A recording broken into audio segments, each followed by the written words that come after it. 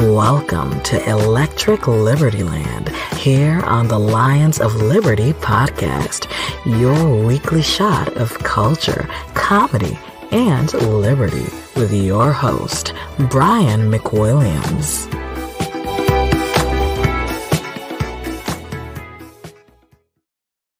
Hello, everybody. Welcome to Electric Liberty Land. I am the one and the only Brian McWilliams, here to welcome you to episode 244. Yes, a momentous episode we all were looking forward to. I know you had it marked on your calendars, 244. A number, if you add it together, 4 plus 4 plus 2 is 10. And you guys, you're all perfect 10s. I'm kidding, you're not. But anyway, welcome to the show. I'm going to have an awesome guest, Benjamin Powell, on in just a minuto. But before I get into that, I wanted to make sure that I tell you to check out our Patreon. Go to patreon.com/Lions of Liberty. And of course, you can find all our bonus content there, all of my daily rants, my good morning fuckhead rants. You can find the new Conspiracy Corner that just dropped. Also, Degenerate Gamblers is kicking up, guys, and we're going to have, I think, a new fantasy sponsor for that show as well that you'll hear about tomorrow on Odie's show, Finding Freedom. But I also want to tell you, before we get into anything too deeply, about an awesome news story I'm very excited about, which is iTrust Capital. Now, you may have heard of iTrust Capital before. Let me give you a little homepage action here for them. They are a fantastic IRA/crypto trading platform. So basically, you can get all the benefits, the tax benefits from an IRA while using crypto assets. Not only that, but also they have physical silver, gold that you can also put into your account. That is amazing.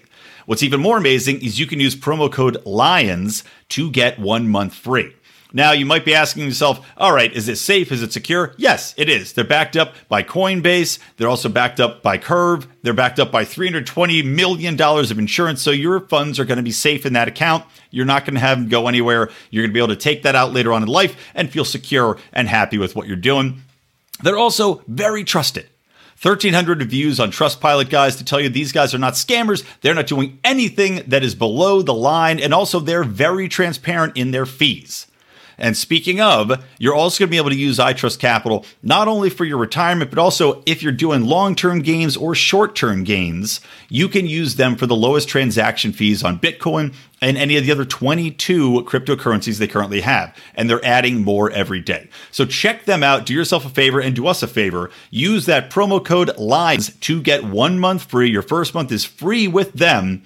And make sure that you get in on this now. Crypto is the future, and we want to make sure that you're not left behind.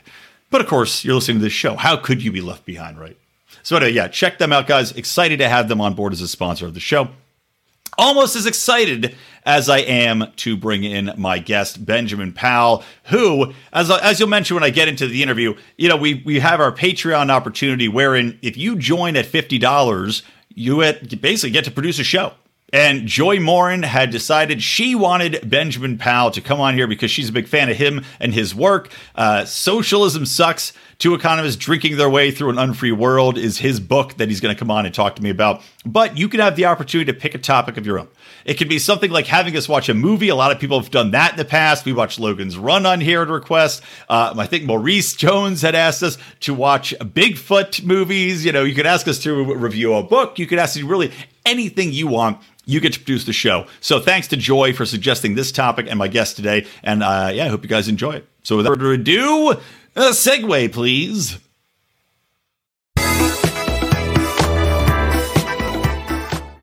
All right, so I am here with Ben Powell, Benjamin Powell. He has actually been on the show before, back in the young days of Lions of Liberty, back in episode number 26, not with me. You probably forgot this. You probably just thought I went bald and I am still Mark Claire. But no, Benjamin Powell is back with us to talk about a book that I am fascinated by called Socialism Sucks. But before I get into that, let me give you an official introduction, Ben.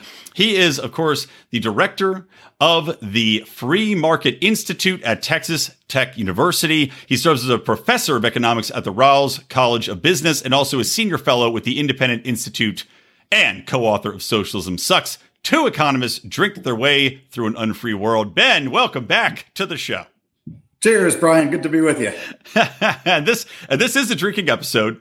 We are doing a Libertarians in Living Rooms drinking liquor edition of this, as requested by a listener of our supporting listeners. If they give us enough money, because we're free market after all, they actually can request guests. And Joy Nicholas Morin had said, you know what? I love Ben Powell. I think he has a fantastic way of communicating, of finding different ways to discuss topics that aren't these standard talking points, and specifically said she loves your book. So what a perfect way to bring you back on, have a few drinks, and chat about the collapse of society. Well, we'll have to try not to disappoint Joy, and then I'll have to extract a side payment out of you afterwards. Oh, no problem. We can arrange that. So by the way, what are you drinking?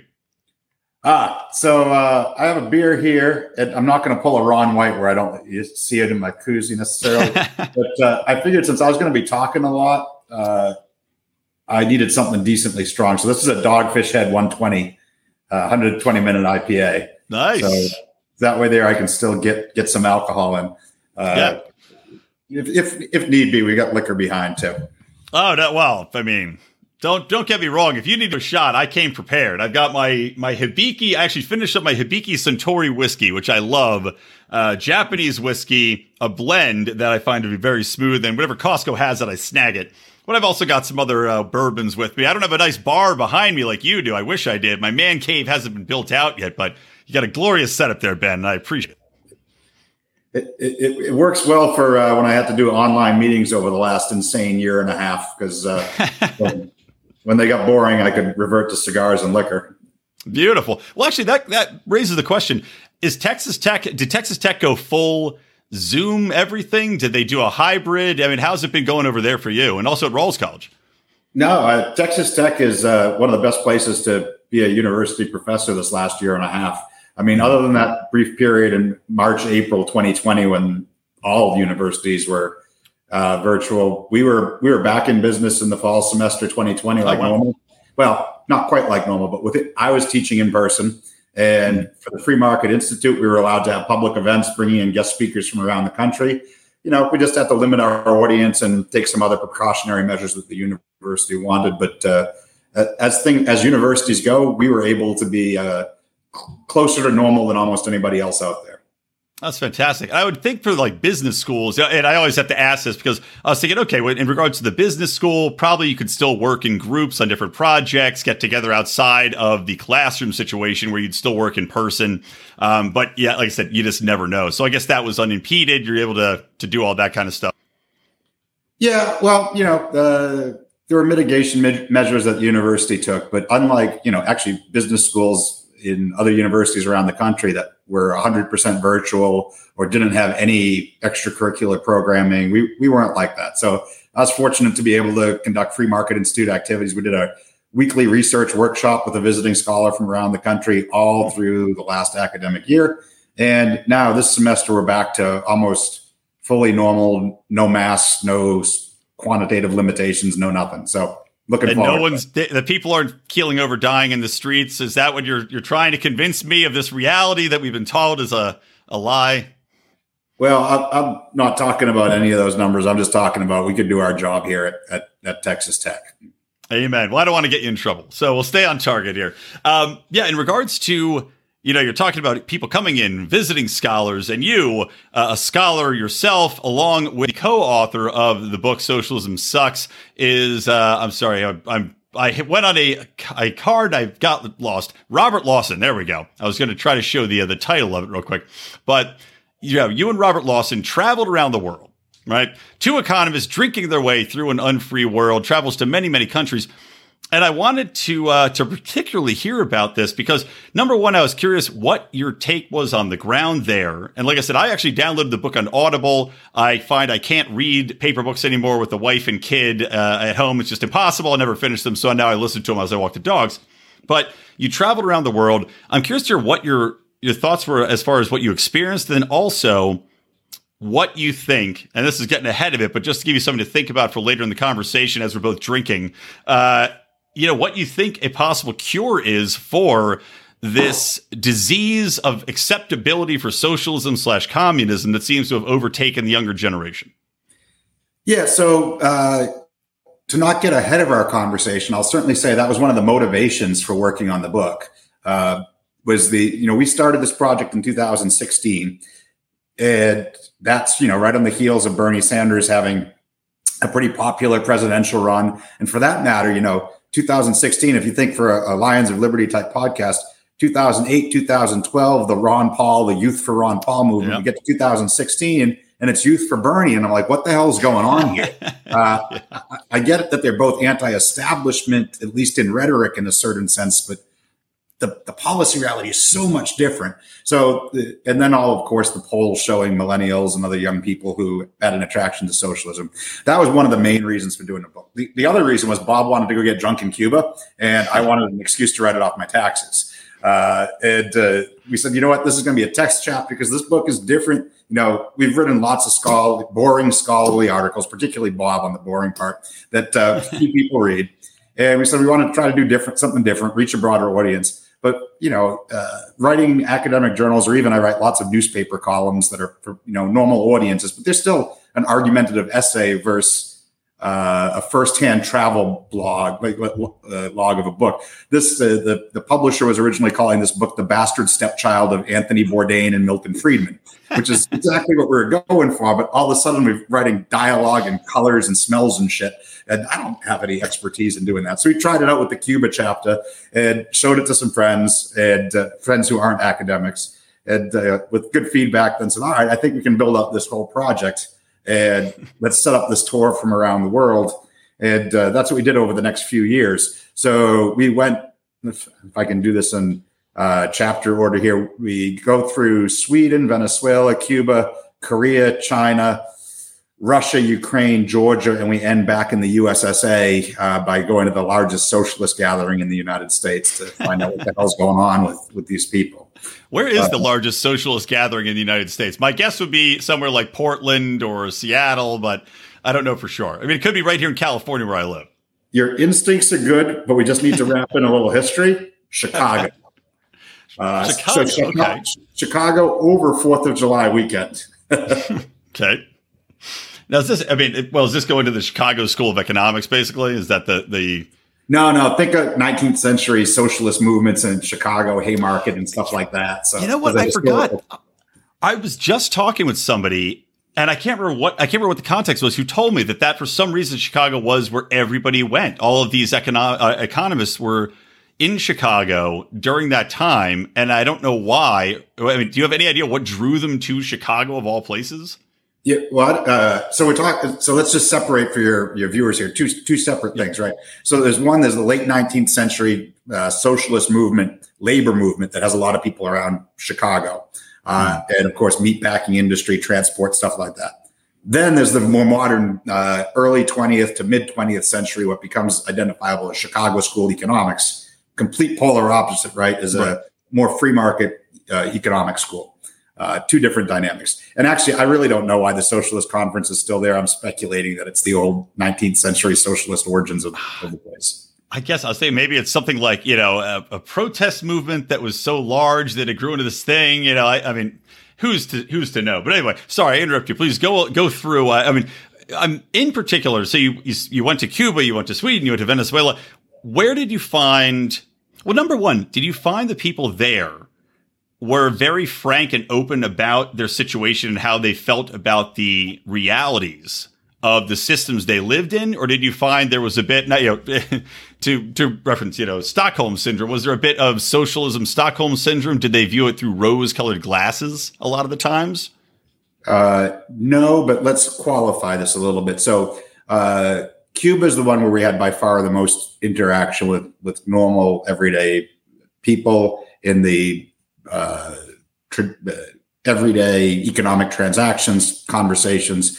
And you have to be very conscientious in these places too, because people can get in trouble if they talk about politics and are critical of the regime. So we're relatively guarded in how we raise these things with people, and instead we let them bring it up. But I'll tell you, overwhelmingly with Cuban people, we did not experience any anti-America feelings from average Cubans. Now, there's billboards that, show Uncle Sam character with a big fist pounding him and shit like that of propaganda out there. But your average, I can't remember a single Cuban I interacted with on the island who had any sort of obvious anti-American feeling. And in fact, when we went there, that was 2016. That was in that window where Obama had just opened up a greater travel exception for more Americans to be there. We could have gone anyway for research as academics, because it's not the Cuban government that prevents you. It's the U.S. government that makes it difficult. But, I'll tell you, the best thing I heard from someone there was a university student. We were walking through the University of Havana, and he stopped us. He said, "Where are you from?" And when we said the United States, "Oh, that's fantastic," he says. "It's great when people from the United States come, because you bring a little bit more." And we all know the next word in a poor country is going to be money, of course, tourism dollars, something like that. No, his next word was freedom. You bring a little bit more. Oh, wow. Freedom. I'm surprised. I mean, I had heard that Cubans, it was almost like they told people don't attack Americans, don't steal from, because there was so much tourism dollars in there that everybody around Cuba said, don't mess with these people. They benefit all of us when they're here. So I'm interested. That's really interesting to hear that wasn't the first thought. No, it surprised both of us. And it is true that street crime for tourists in Cuba is minimal. It's very safe. The state monopolizes all the crime in Cuba. So that's one reaction. Venezuelans, of course, are fleeing their country en masse. And most who I talk to have no delusions about socialism. Instead, it's much more like talking to Cuban immigrants in South Florida who are anti-communists. When it comes to North Koreans, I got to be honest, we had very little interaction with them. Part of the rule with our wives when we were doing this book was that we weren't supposed to get imprisoned or killed while writing it, which jives with my overall. Can't they respect your ability as artists, though, and scholars? I mean, come on. So the way we did, and by the way, so like North Korea, they do allow Americans in, or at least they were. This has changed a little bit in recent years, but they were at the time allowing Americans in under special visas, and you go on the official government tour in the capital where everything's managed. There's plenty of amusing accounts you can read about this. We thought about doing that, but listen, I run the Free Market Institute. Bob Lawson, my co-author, runs the O'Neill Institute for Global Markets and Freedom. And he writes the Economic Freedom of the World annual report. It doesn't take much for the North Korean bureaucrats to understand that we're enemies of the state. So what we did there differently, we spent some time in South Korea. We did the DMZ, but then we went up to the northern border in China along the Yalu River with North Korea to the main trading city where most of their international trade, China's their main trade partner, goes through. And we went up and down the river there. We talked to people there. And people who are North Koreans in China, if they have particular Chinese ancestry, they can be there legally, but most of them are very afraid of being identified as North Koreans there illegally because the Chinese government returns them to North Korea. Right. I would have to think there's a thriving black market then for falsified documents of Chinese heritage, right? Well, there is essentially an underground railroad in China of missionaries who smuggle North Koreans out through China into Mongolia or to Vietnam or other places where they can then make their way to South Korea and freedom.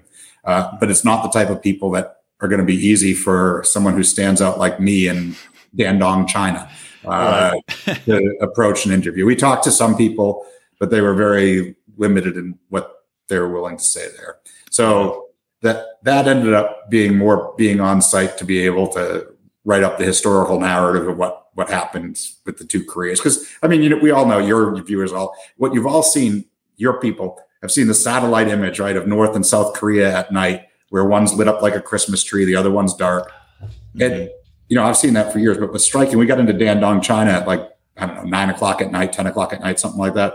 Got to my hotel and look out the window, and across the river, it's dark. There's a city of 300,000 people there. You don't see anything. You wake up the next morning, and it's not skyscrapers like Dandong, but it's mid-rise buildings, about 300,000 that was not there the night before to your eye. Striking to see that firsthand. Well, it's got to be. I mean, that's where you hear stories of people that have made it across, a North Korean expats that have made it, that have found new homes. I mean, the two things that are surprising me is that there's not more stories, talking about what they've gone through and so far as the dangers of communism becoming, dictatorial, which it seems it inevitably does, which is one of the lessons that seems to be ignored over time. But also, I've heard various stories about how they're treated in different cultures, like South Korea particularly, almost though they're treated And I understand it as kind of backwater because their society is, but I'm surprised there isn't a little bit more compassion from a lot of South Koreans insofar as how they're treating these people. And like, look, thank God you made it. Let us, help you. And let's not presume that this is a voluntary action that you live this way. This is the world in which you can now become a functioning member. Yeah, highly recommend. So first of all, they should all buy Socialism Sucks. But after that, Yeonmi Park is a courageous young woman who escaped from North Korea. And she wrote a book, My Journey to Freedom, has given many. She spoke at my Free Market Institute at Texas Tech last year. Highly recommend her book. You can also find her on our YouTube channel. And she talks about the personal experience of being smuggled accidentally in, finding herself in the sex trade in China, but then making her way to South Korea and eventually to freedom in the United States. And she also more recently has messages for some woke Americans who think they're oppressed and what real oppression looks like. Highly recommend checking her out for an account talking about the things you're mentioning, Brian. Yeah, well, maybe I'll check if I can grab her on the show. I think I've heard an interview with her before, actually, on Michael Malice's program at one point. So I think I'm familiar with who you're talking about. Well, let's move on. So what are some of the more, like, these are the severe examples. Venezuela, of course, we saw become a severe example. And I'm not sure when you were there, the tragedy of Venezuela, a lot of times, is that the people holding all the power now, even water, electricity, basic food, are the military, it's the government in control of these things. So I can understand how dangerous it is for those people. So, okay.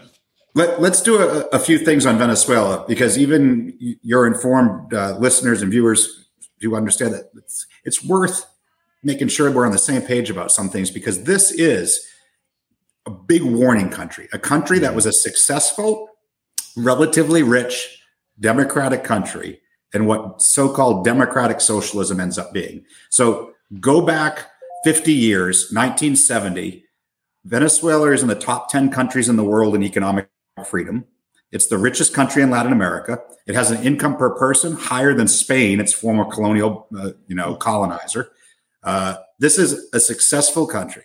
Now, between then and 1998, when Chavez takes over and starts his Bolivarian socialism, they were on a long decline of cronyism and declines in economic freedom that led to stagnation and a lot of bad conditions in Venezuela where they didn't keep up with what they had. That's your situation in 1998. Chavez is democratically elected. International observers, including former President Jimmy Carter, say as elections go, these things were fair there. He democratically puts in a new constitution, declares Bolivarian socialism. And in the 2000s, our Hollywood people here in the United States are all saying, this is successful democratic socialism, because GDP was going up, infant mortality was going down, education literacy was going up, poverty was going down. And what people didn't understand at the time was that two things were happening. One, Venezuela's economy was being hollowed out. So Venezuela sits on the world's largest oil reserves. And during the 2000s, of course, we have high oil prices. But if the Venezuelan government, by the way, socialism means something. It means government ownership or control over the major factors of production. Venezuela nationalized the oil industry and government-run oil industry. Over time, production starts going down. People aren't doing capital maintenance. They don't have the same incentives as private owners. And during the 2000s, with oil prices high and production still relatively high, sitting on these huge reserves, the economy is becoming a shell. Food production's going down. Food imports are soaring. The government's basically using its money, its foreign exchange from oil, to import everything that they need. Mm-hmm. Get to 2013, oil prices come down. And by that point, production in Venezuela is also going down. And all of a sudden, it reveals the shell that's there. Now, people will point to this and say, no, look, it was the oil prices that killed them. Listen, I'm talking to you from Lubbock, Texas. I'm an hour and a half from the Permian Basin. There was nobody starving in the Permian Basin when oil prices came down, because we actually had a functioning price system and capitalist economy behind it. Venezuela did not. And in fact, scholars who have worked on this and actually tried to look at Venezuela's performance even during the boom, what they find is when you compare it to counterfactuals of other countries producing oil and in the region, they underperformed. They didn't have as higher income as they should have. Poverty didn't go down as much as it should have. And this is all that hollowing out that was just being masked if you looked at the aggregate statistics. And then, of course, what happens, and this, you brought up the connection between political liberty and economic liberty, not quite in those words, but in your remarks a few moments ago. My pre-ramble. Nice. In Venezuela, it illustrates it's not so, some of your people who probably love Austrian economics and stuff like that. And Ludwig von Mises, the great Austrian economist, was famous for talking about the impossibility of economic calculation under socialism. But there's a different, and it's not quite an impossibility, it's just an improbability of maintaining democratic freedoms while not having economic freedoms. This is something Hayek points out in The Road to Serfdom, something Milton Friedman pointed out years ago as well, that it's hard to have a large degree of political freedom without economic freedom. Socialism means some form of government control over the major factors of production. When you do that, necessarily the economic system is going to not provide the information or the incentives of a capitalist system that allow for increasing production. As a result, you get stagnation. But in political systems, when you get stagnation, high unemployment, high inflation, this is a recipe to vote the bums out of office. But when you have government ownership and control, you've centralized the economic power, and now you can punish dissent. So you've set up an economic system that's going to create dissent, but you've set up a system that can punish dissent. And invariably, socialist regimes throughout the 20th century and the 21st century choose to punish dissent when it starts to happen. So in Venezuela, you see them, Maduro got elected with over 2/3 of the vote last time. That does not pass the smell test when you have the world's second highest rate of inflation ever. And like the average Venezuelan in 2017 lost something like 24 pounds. They didn't find Jenny Craig. They couldn't feed themselves. So, and meanwhile, you have millions of people fleeing the country. What was happening? They're handing out food aid at voting stations. And if you vote correctly, you get the aid. Isn't that nice of them? Yeah. The employees at the state-run firms are ordered to vote for Maduro or you lose your job. Democratic freedoms go away. So what was democratic socialism necessarily transitions to mere socialism. And Venezuela is the big warning one. Prior rich country, democratic, not a military coup that put it in place, same result. Sorry, that was a long rant. I need to take a sip of my beer.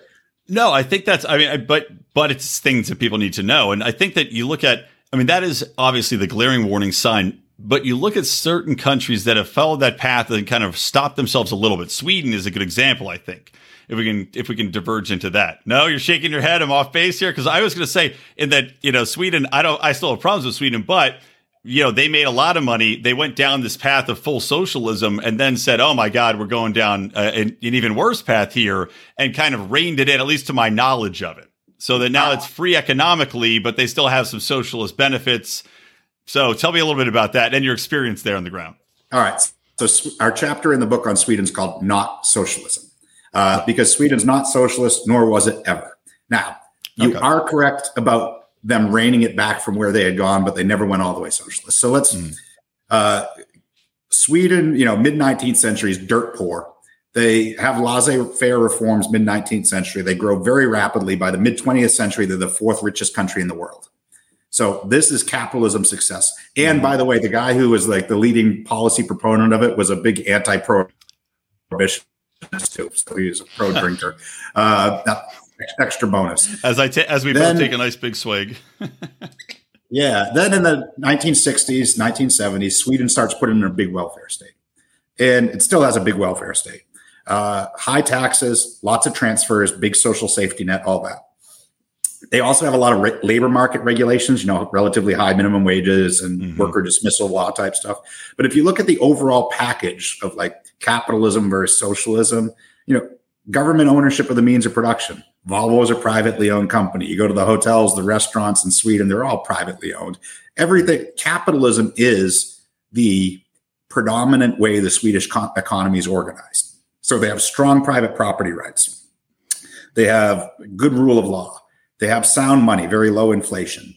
They have very light regulation of business and credit markets. They have great freedom to trade internationally. On most of the metrics of like capitalism versus socialism, they're solid. They blow it on big government and welfare and taxes. They blow it on labor market regs. But when you add all these things together, they end up being in the top 25, 30 freest economies in the world when you measure these. You can check out freetheworld.org for the Economic Freedom of the World annual report that weights all of these things together. My co-author, Bob Lawson, is the co-author of that index. So Sweden stacks up pretty well on that. It's not socialist. Now, what it did do is it got even worse on its welfare state taxes and regs, really slowed its growth, and then dialed it back a little bit. But it's still bad on those margins. And, you know, I think there's big problems with high taxes, a welfare state, and labor market regs, but I just don't confuse it with socialism. And the effect in Sweden, by the way, is they went from that being that fourth richest country in the world, their growth rate slowed. They didn't become impoverished. They just stopped growing. Now they're in the bottom half of OECD countries, you know, the club of roughly 30 rich countries. They're in the bottom half of those. It's because other people grew past them because they were more dynamic. So Sweden kind of got left behind. That's the consequences of big welfare state and taxes. By the way, it comes through in their beer. This isn't something that we've talked about so far, but the beer in the book, the two economists drink their way through the unfree word. The beer is a metaphor for how these economies function. In Sweden, it's delicious. You can get it from around the world, but like a Belgian beer that I love, that's, you know, not very far from Sweden, it's cheaper in South Korea on the other side of the planet because the Swedes tax the hell out of everything.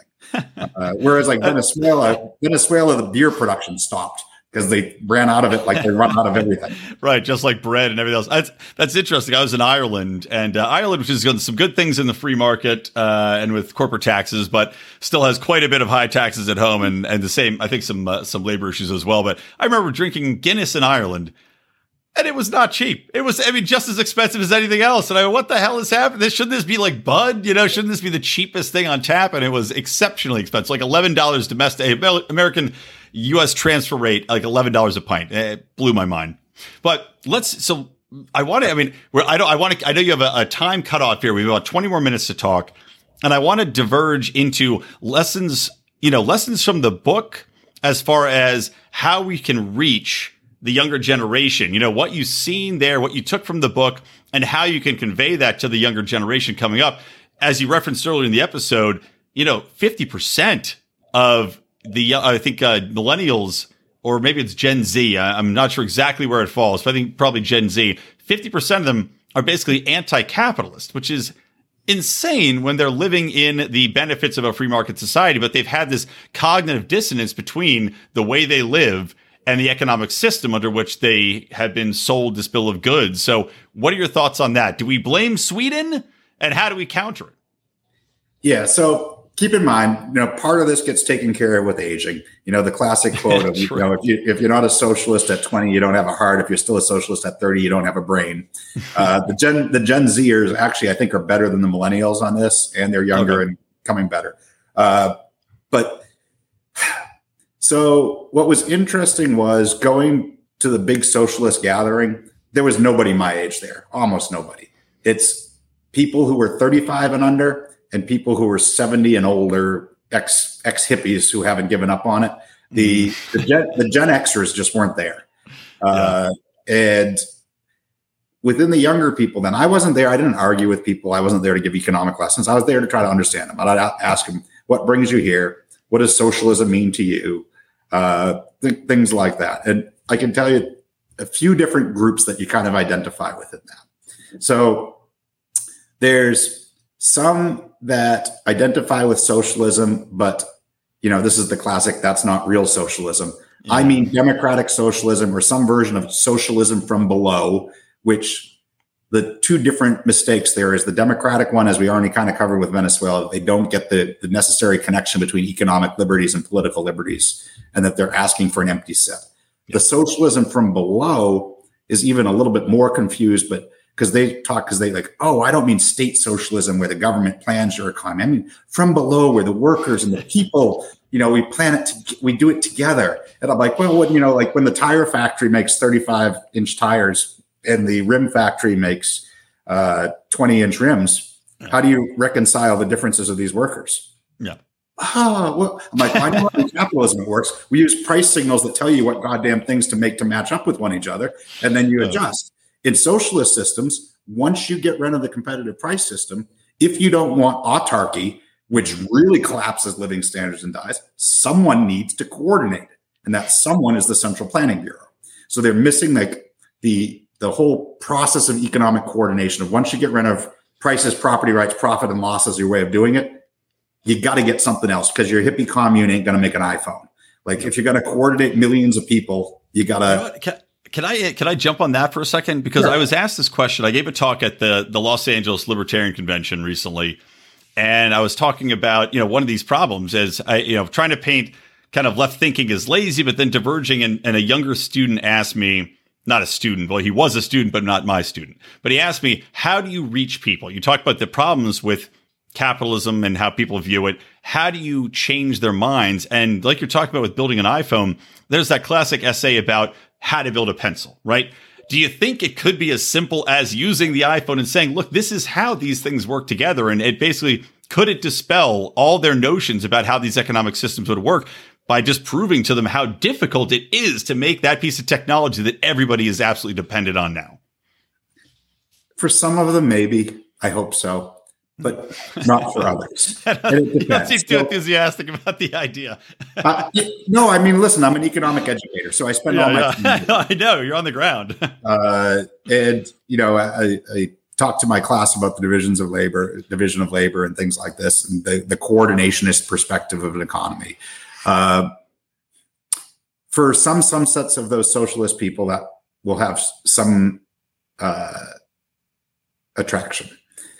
For some others, maybe not so much, or maybe it'll move some of them from the worker from below to the Swedish model.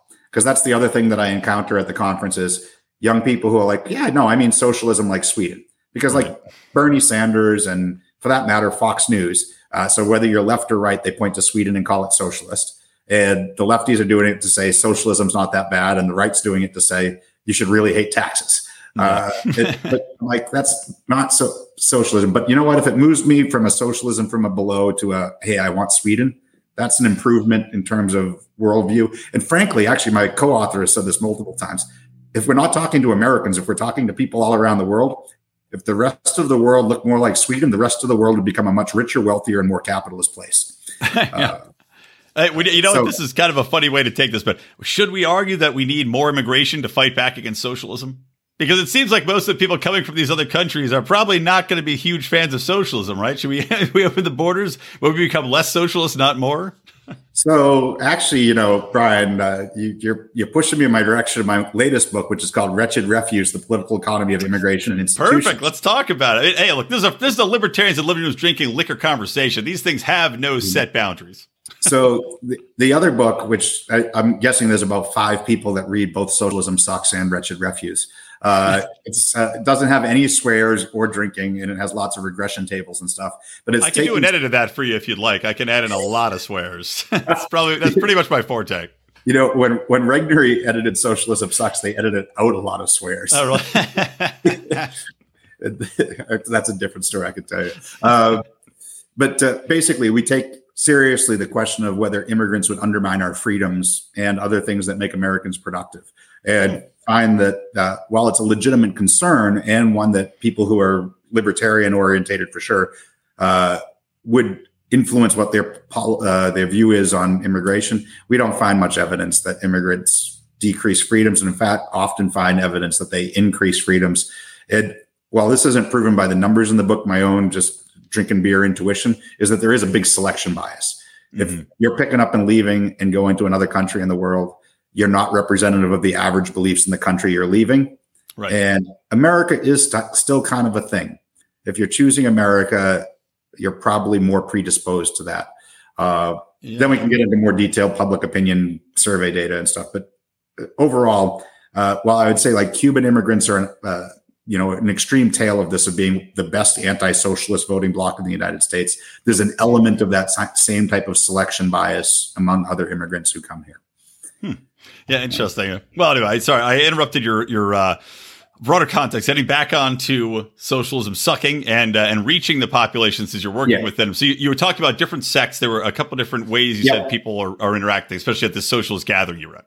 Yep. So there's the ones who don't understand political liberty and economic liberty. There's the socialism from below. There is then, and this is a lot of them that were there among the young people, they're identity politic people who have a particular issue they care about. They see something that's some sort of injustice or wrong in the United States, they're told about the aspirational goals of socialism, equality, fraternity, no ending oppression. And they say, well, then I'm a socialist.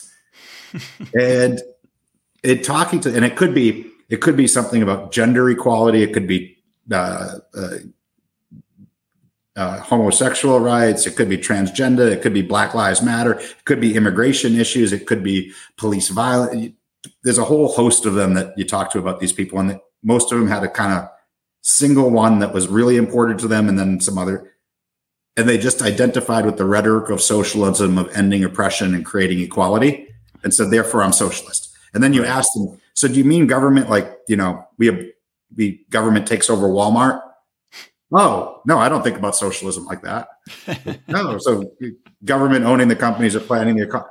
Well, no, that's not social. Well, yeah, that is. I just want more Black people to have jobs or women to be paid the same. Although, sorry, go ahead. So you know what, though, you're right in what you're characterizing and saying that. I think this group is actually the most important for libertarians to talk to. So among that group, they're not economic socialists. And honestly, when they go down the list of things that they thought were injustices in the United States, a lot of them I agree with. Mm-hmm. I just don't think the answer is greater state power, that often the problem is state power. And for them, I think libertarians who, watch the show, instead of dismissing them as naive young socialists, if you engage them and ask, what do you mean by socialism? And you hear that they like the goal, but then ask them, what's the problem? Just like, yeah, U.S. militarism is a problem. Or yes, police brutality is a problem. And then talk about how voluntary solutions and markets can address it.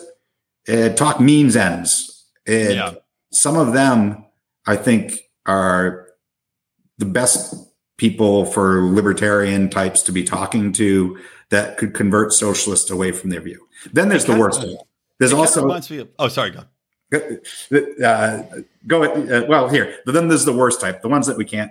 There are tankies in the crowd. There's people who actually mean state authority, and when they say, "I don't mean the Soviet Union," they're full of shit. They actually do mean the Soviet Union, and that they would impose it on us in a heartbeat. And they vision themselves as being the ones in control.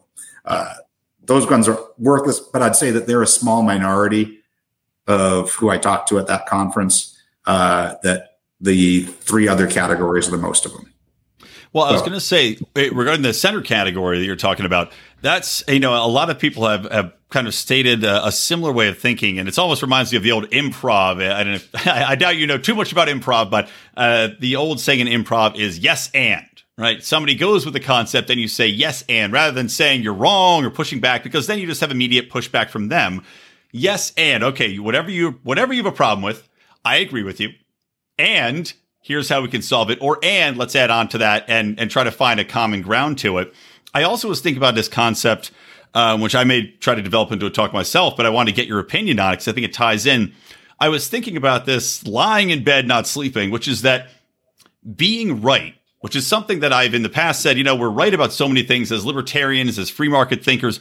We are demonstrably right from the lessons of history in that certain things fail, certain things succeed, mostly free markets and capitalism. However, it seems to be that we're living in an age where being right simply does not matter anymore.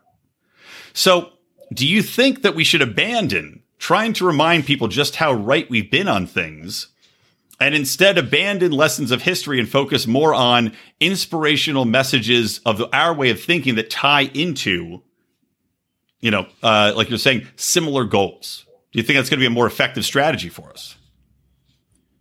And I know as a historian, you're like, well, I don't know, or an economist. But this is why it's a good question after we've been drinking. Brian, I'm in favor of 1,000 flowers blooming here, because I don't think anybody has the correct theory of social change and how it's like one thing that I've worked on at some points in my career of things that have social dynamics that lead to greater liberty. I think, though, that, economists wearing blue blazers and white shirts, writing white papers in Washington, D.C. is not the way to do this. In the end, the average ideology, the hearts and minds of the people are what dictate the thrust of the overall direction, where the in-game politics and interest group screw us over on the margin. And if Americans were liberty lovers in the way that they were 200 years ago, it's a vastly different thing that we have today. And meanwhile, if Americans had the ideology of your average Frenchman today, it's something entirely else. And that some people respond to analytical arguments, some people respond to emotional arguments. I, myself, as a scholar, am in favor of making arguments that I think are correct. That's what I'm saying. They don't seem to be working anymore. That's my problem. well, that's why I curse and drank in a book while still making arguments that I think are correct, but I made it more palatable for some people. Well, amen. I'll drink to that. Cheers, Ben, to you. We're about it at our cusp of time here. So do you have any last thoughts that you want to impart to my audience? And then also I'd ask you to tell them where they can find you, where they can read you. Of course, I will link to your book, Socialism Sucks, as well as it's Refuse. Remind me the name again. It's right off the Statue of Liberty, kind of. Wretched Refuse, the Political Economy of Immigration and Institutions. Thank you. Wretched Refuse. Exactly. I will link to that and your Amazon link so people can download and find you. But where else should they go to if they want to read a column, if they want to find you on Twitter, if they want to follow and interact with you? Where should they go to find you? And then your final thoughts. You won't find me on Twitter because that'd probably get me fired if I actually use it. I stay off that. But otherwise, you can BenjaminWPowell.com is my website. You can find plenty of stuff there. You can also find my columns on the Independent Institute website, or just Google me. You'll find a bazillion videos and people who hate me and people who like me. Final thoughts on this? I don't know. You covered the good stuff with the students and message of socialism. So here's what I'll do to end with, since this was your, what do you call it? The living room. Libertarians in living rooms drinking liquor. All right. So here's my 60-second or less alcohol as a metaphor for socialist economies related to this book spiel. So Sweden, not socialism. You have a wide variety of alcohol, but it costs a fortune because they tax the hell out of it. Venezuela, they actually ran out of beer production because the government monopolized. Well, it's actually a monopoly company, but the government controls foreign exchange and they couldn't import hops. Kind of need that for beer, and Venezuela doesn't grow them. Cuba, there's two types, Bucanero, Cristal. They both taste like a Budweiser you left out too long in the sun. So no variety under socialism. North Korea, that shit's god awful. As my co-author put it, you hope it kills you before the state does if you live there. Meanwhile, in China, Tsingtao and stuff like that's no good. But it's not bad. It's just like regular basic lager. But guess what? We found a Belgian beer bar in Dandong, China, because they have international trade. So that still makes its way through. Of the former Soviet countries, Georgia is beautiful. We never talked about Georgia. Great capitalist success story. No reform for 14 years with the fall of the Soviet Union. Now top 10 in economic freedom. Great wine growing region. They claim that wine started in Georgia. Even the commie central planners grew wine in Georgia because they knew it was better than like Siberia for wine growing. But they mass produced crap international grapes that weren't that good. And now it's all back to the hills and indigenous grapes. Georgian wine's wonderful. Exports are surging to the United States. Try that out. I got to try to find some Georgia wine. I'm really interested. Yeah, the exports are way up in the United States for it. You can find it now, but none of the grapes, you won't recognize any of the grapes. So just try it. And the whites are like golden color because they press it with the skins and the stems. They age it in underground clay pots. Oh, really interesting. Great stuff. So there was the quick rundown. Oh, and the socialist conference at in Chicago, the hotel, the capitalist hotel, knew their audience. They had on Revolution Brewery IPA on tap, which is a green handle with a big fist and a red star on it. And the young commies were drinking it up. But the irony, of course, is that it's Illinois' largest independently owned brewer, so independently owned capitalist brewer, and it produces a greater variety and quality of alcohol than all remaining socialist countries in the world. I love it. I thought you were going to say that it was bought by Coors like everything else. It's like everything. Even my precious Yingling, although they partnered up. I'm a PA guy, so I'm finally going to get Yingling on this side of the world out in LA. But we just got Yingling in Texas on Monday, and I was having one just before I opened this when I sat down. What did you think? Did you try just the Yuengling Lager, the straight up normal version? Oh, I've had it for years in different places, but I had the Yuengling Light because actually it's a unique spot in the beer market at 99 calories, but yet a colorful and flavorful beer. It's pretty good. That doesn't exist in that category otherwise. Yeah. Well, God bless Yuengling. And God bless you for coming on, Ben. Ben Powell, everybody. Welcome to Electric Liberty Land. Thanks for coming back to Lions of Liberty. And honestly, it sounds like there's much more for us to talk about. And we just ran out of time today. So I'll have to have you on another time. If you're game to drink and talk more, I'd love to have you back if you're up for it. And maybe we'll get into the liquor next time. I don't know, Ben. What are you feeling? All right. Cheers for now, Brian. We'll see what we got next time. All right. Thanks a lot, Ben. All right, guys, that will do it for me in this episode of Electric Liberty Land. I want to remind you to always subscribe to the show. Listen to Mark Clear on Mondays with the flagship show. That's what Ben was on. If you want to hear him, I'll link to the first show, episode 26, I believe. It might have been 23. I'll have to look it up. It was way back, considering we're now on the hundreds and hundreds of episodes for the Lions of Liberty podcast. But Ben is a champion of liberty. Check him out on those platforms. Like I said, I will link to his show notes at lionsofliberty.com/episodes/ELL244. I'll link to his books, his Twitter, his books, his website, etc. And otherwise, guys, listen to Mark on Mondays, John Odermatt on Thursdays, and of course, I'm here every Wednesday. Otherwise, from me, Brian McWilliams from the Lions of Liberty and from Electric Liberty Land, always stay plugged in to Liberty.